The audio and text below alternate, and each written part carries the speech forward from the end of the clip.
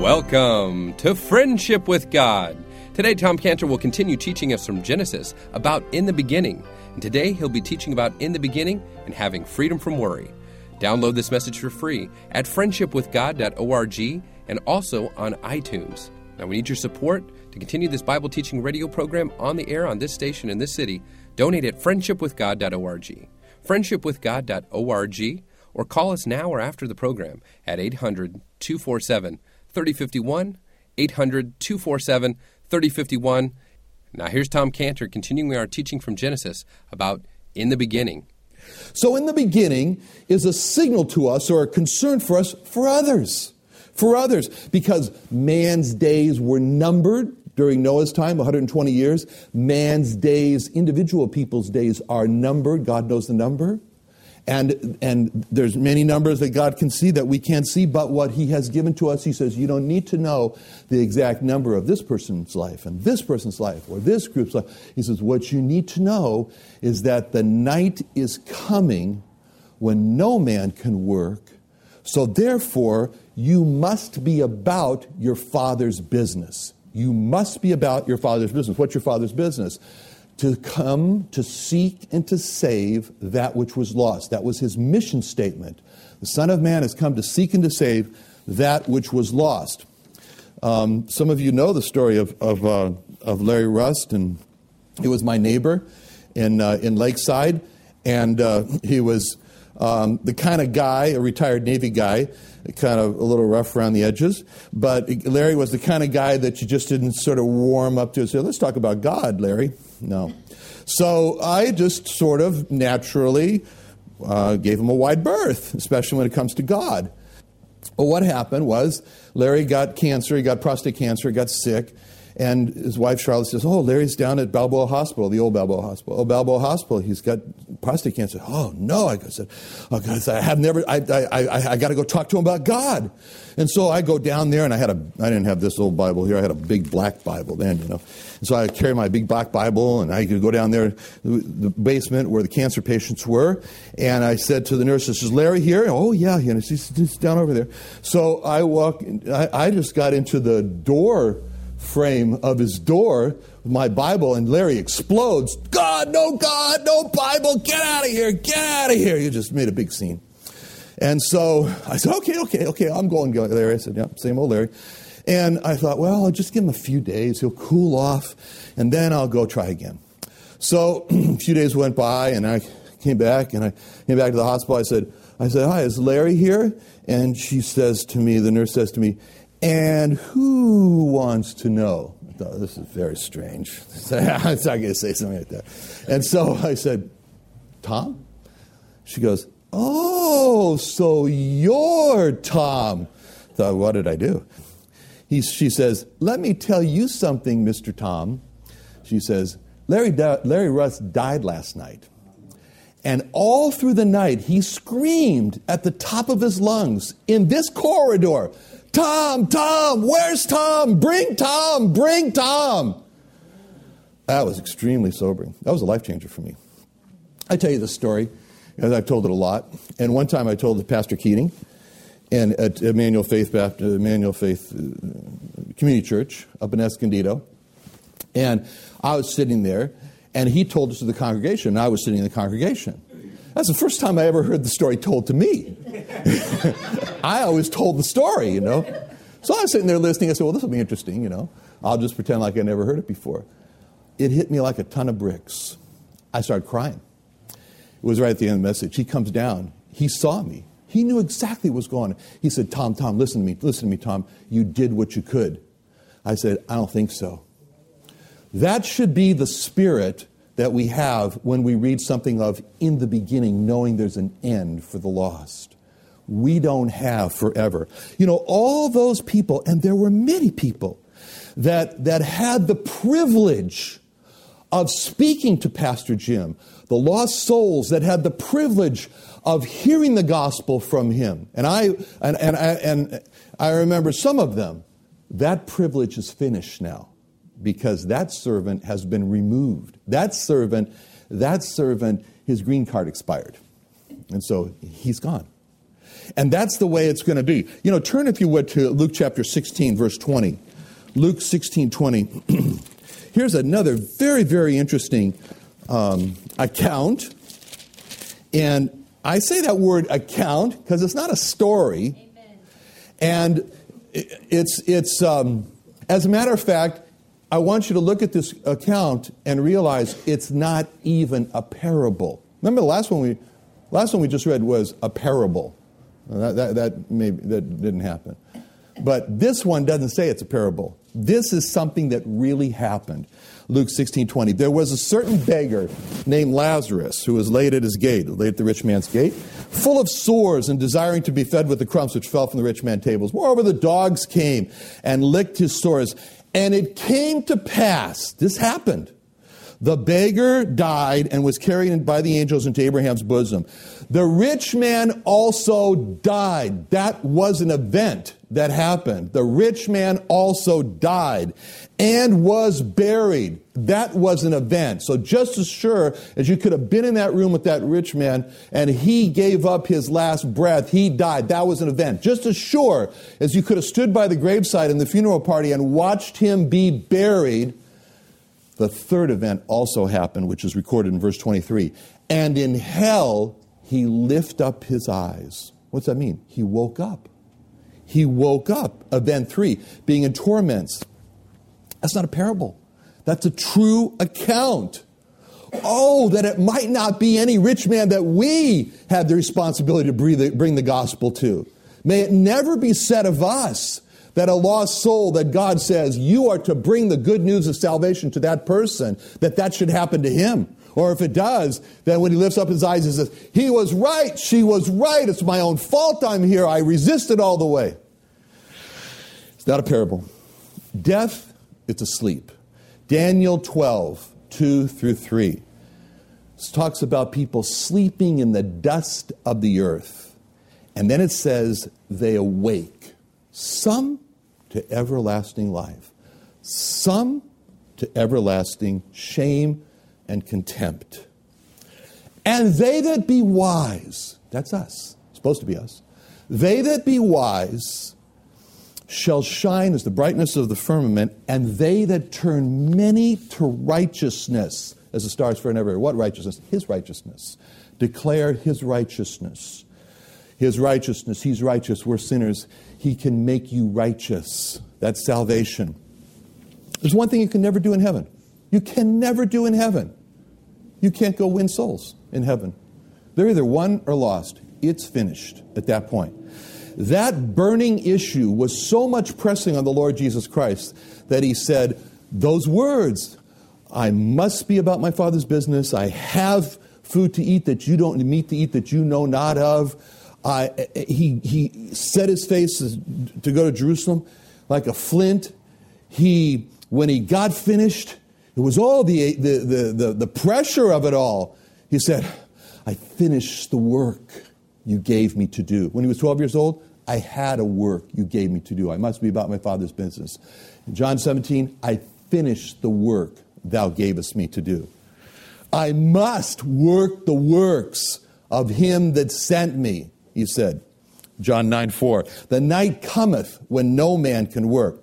So in the beginning leaves us with a concern, a deep concern, not to be like the captain of that Italian cruise ship, first off the ship, accidentally fell into the lifeboat. Not to be like that, but to be what he should have been, last one off the ship. That should be us, last one off the ship, to make sure that the lost get saved, as many as can get saved. My job, not to go run for my own safety. My job, get them saved, as many as possible. The heavens and the earth that's referred to here in Genesis 1:1 has an end. Don't look at your house and say, now I got to get it just perfect, just right. Don't look at your possessions and say, I need to just buy this and then I'll be happy and then I'll be complete. God became a man, Jesus of Nazareth, the Lord Jesus Christ. And he took on him your sins, and he died for you, and he rose on the third day. And all you do is you call on him and ask him to save you. May it never be said of us that a lost soul that God says you are to bring the good news of salvation to that person, that should happen to him. Or if it does, then when he lifts up his eyes and says, he was right, she was right, it's my own fault I'm here, I resisted all the way. There's one thing you can never do in heaven. You can never do in heaven. You can't go win souls in heaven. They're either won or lost. It's finished at that point. That burning issue was so much pressing on the Lord Jesus Christ that he said those words, I must be about my Father's business. I have food to eat that you don't, meat to eat that you know not of. He set his face to go to Jerusalem like a flint. When he got finished, it was all the pressure of it all. He said, I finished the work you gave me to do. When he was 12 years old, I had a work you gave me to do. I must be about my Father's business. In John 17, I finished the work thou gavest me to do. I must work the works of him that sent me, he said. John 9:4. The night cometh when no man can work. So in the beginning leaves us with a concern, a deep concern, not to be like the captain of that Italian cruise ship, first off the ship, accidentally fell into the lifeboat. Not to be like that, but to be what he should have been, last one off the ship. That should be us, last one off the ship, to make sure that the lost get saved, as many as can get saved. My job, not to go run for my own safety. My job, get them saved, as many as possible.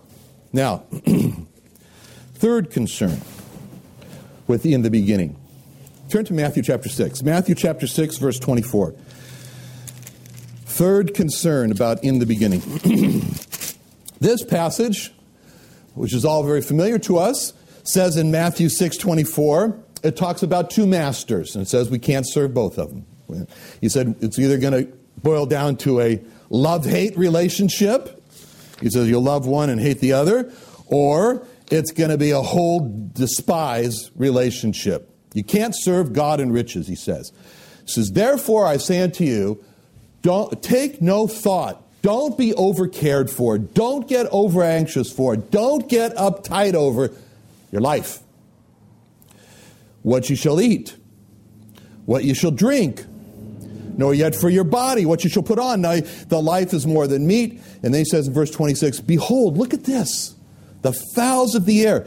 Look how they don't sow, number one. Look how they don't reap, number two. Look how they don't put up in barns, number three. But your heavenly Father feeds them. Aren't you much more better than them, okay? Now look at verse 28. Why are you taking thought for the raiment? Consider, look at this. Look at the lilies. Lilies of the field, how they grow. They don't toil, number one. They don't spin, number two. But I say to you, even Solomon, all his glory, he wasn't dressed like them. He says, O you of little faith. Therefore take no thought, saying, what shall we eat? What shall we drink? Wherewithal shall we be clothed? For all these things, the nations, the other nations who don't know God, they seek after those things. But your heavenly Father knows that you have need of all these things. Seek first the kingdom of God and his righteousness. All those things, chump change for God. Nothing. Don't waste your life on chump change for God. They'll be added to you. Your job, seek God first. We have a decision to make in life. We naturally worry. I don't know, but I worry. I mean, number 1, verse 25 says you worry about your life. We worry about our life. We worry about several things about our life. We worry about the past of our life, even though we can't change it. We still worry about it. We worry about the future of our life. 90% will never happen. We worry about what others think about us. Most of them, it's either they don't think that or they think worse. We worry about our health, and that brings stress, and then our health gets worse. We worry about our food, what we shall eat. I don't know about you. I have an inventory of what's in our refrigerator. I can tell you how much leftovers we have of what and when we get, and what has been bought and needs to be cooked. I drive my wife crazy. Oh, especially when I was on chemo. Everybody loses weight on chemo. Not Tom. He gains 55 pounds. And right after lunch, I'm on chemo. I say to my wife, "What's for dinner?"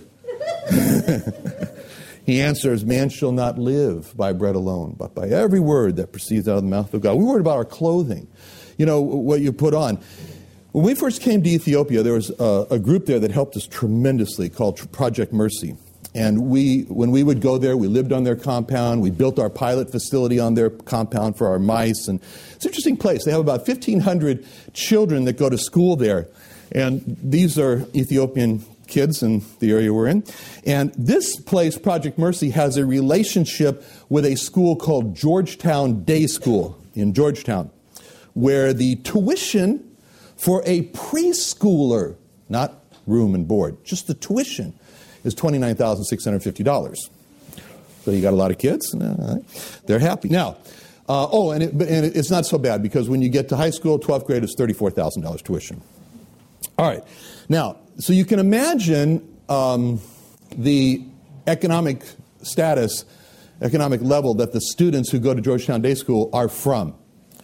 And so they have a relationship with Project Mercy, where kids from Georgetown Day School go to Project Mercy, and they go there and work with the kids.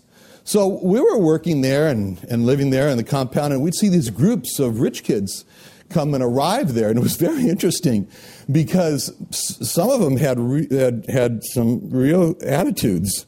And I remember one. I'm not going to tell you his name. I'm just going to call him Jay. And he was a high schooler, and he didn't want to be there. He didn't want to be there. And but something happened, and I was told this by Marta, who's the director there. And he would sit on the steps of the school, and he was supposed to teach English. He would sit on the steps of school with his iPod, just sit there and say, and they had this look like, what am I doing here? And anyway, so one morning the kids were arriving, and they were walking 3 hours. Some were walking 3 hours over 11,000 feet.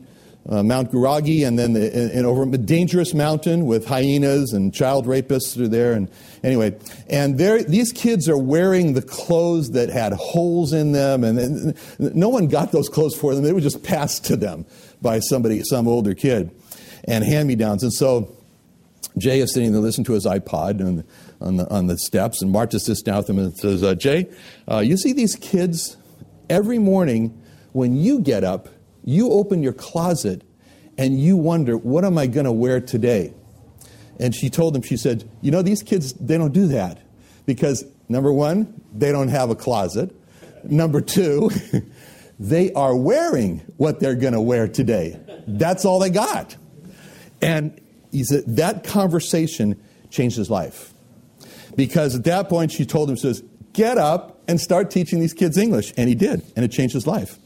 And he then went on to learn Swahili. He went to Yale in African Studies, and then on to the University of South Africa. And because he no longer took thought for what he was going to wear. If you saw him today, you'd know he didn't take thought for what he was going to wear. No, I'm just kidding. But that's a consuming care, taking all these thoughts for food and what's going to happen to me, what has happened to me, with our health. You can't add 1 cubic. I'm too fat. I'm too tall. I'm too short. I'm too skinny. I'm too bald. I can't see. I can't hear. I can't walk, et cetera, et cetera. We all have a catalog. We should have a catalog of the problems that are wrong with us. Now, he says future, verse 34. Don't worry about your future. We plan for the future. We insure for the future. I know a young person who, while he was engaged, not even married, but he was engaged to get married, his father-in-law came to him and asked him, how much thought have you given to starting an insurance policy for long-term care? He said, what's long-term care? He said, well, that's when you can't go to the bathroom by yourself and you need someone to help you. He said, have you started to worry about that? Not even married yet. And so worries for tomorrow drain out of us the strength that God has given us for today. That's what it does. It's a corroding care. It's destructive. What's the solution? Take the rebuke. He said, you of little faith. Remember, the Word of God is given, all His Scripture is given by inspiration of God and is profitable for reproof. Number 1, take it, you of little faith. And trust God for 2 things. For His prevision. His prevision. See in verse 32, your heavenly Father knoweth that ye have need of these things. That's the prevision of God. Trust Him for that. That you don't have to, what you need is not a shock to Him. And trust Him for His provision. That's verse 26. Your heavenly Father feedeth. That's provision. Verse 30. God so clothed. That's provision. It's wonderful for us to take ownership of the Lord who did this, because he's so wonderful.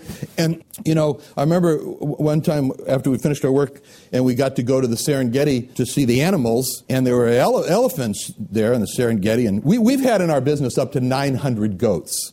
And so we know very well the figure $150 per month. That's what it costs us to take care of one goat, $150 per month. We had 900 one time. We don't have 900 now. I don't know how many have, 100 or something. Anyway, what is it?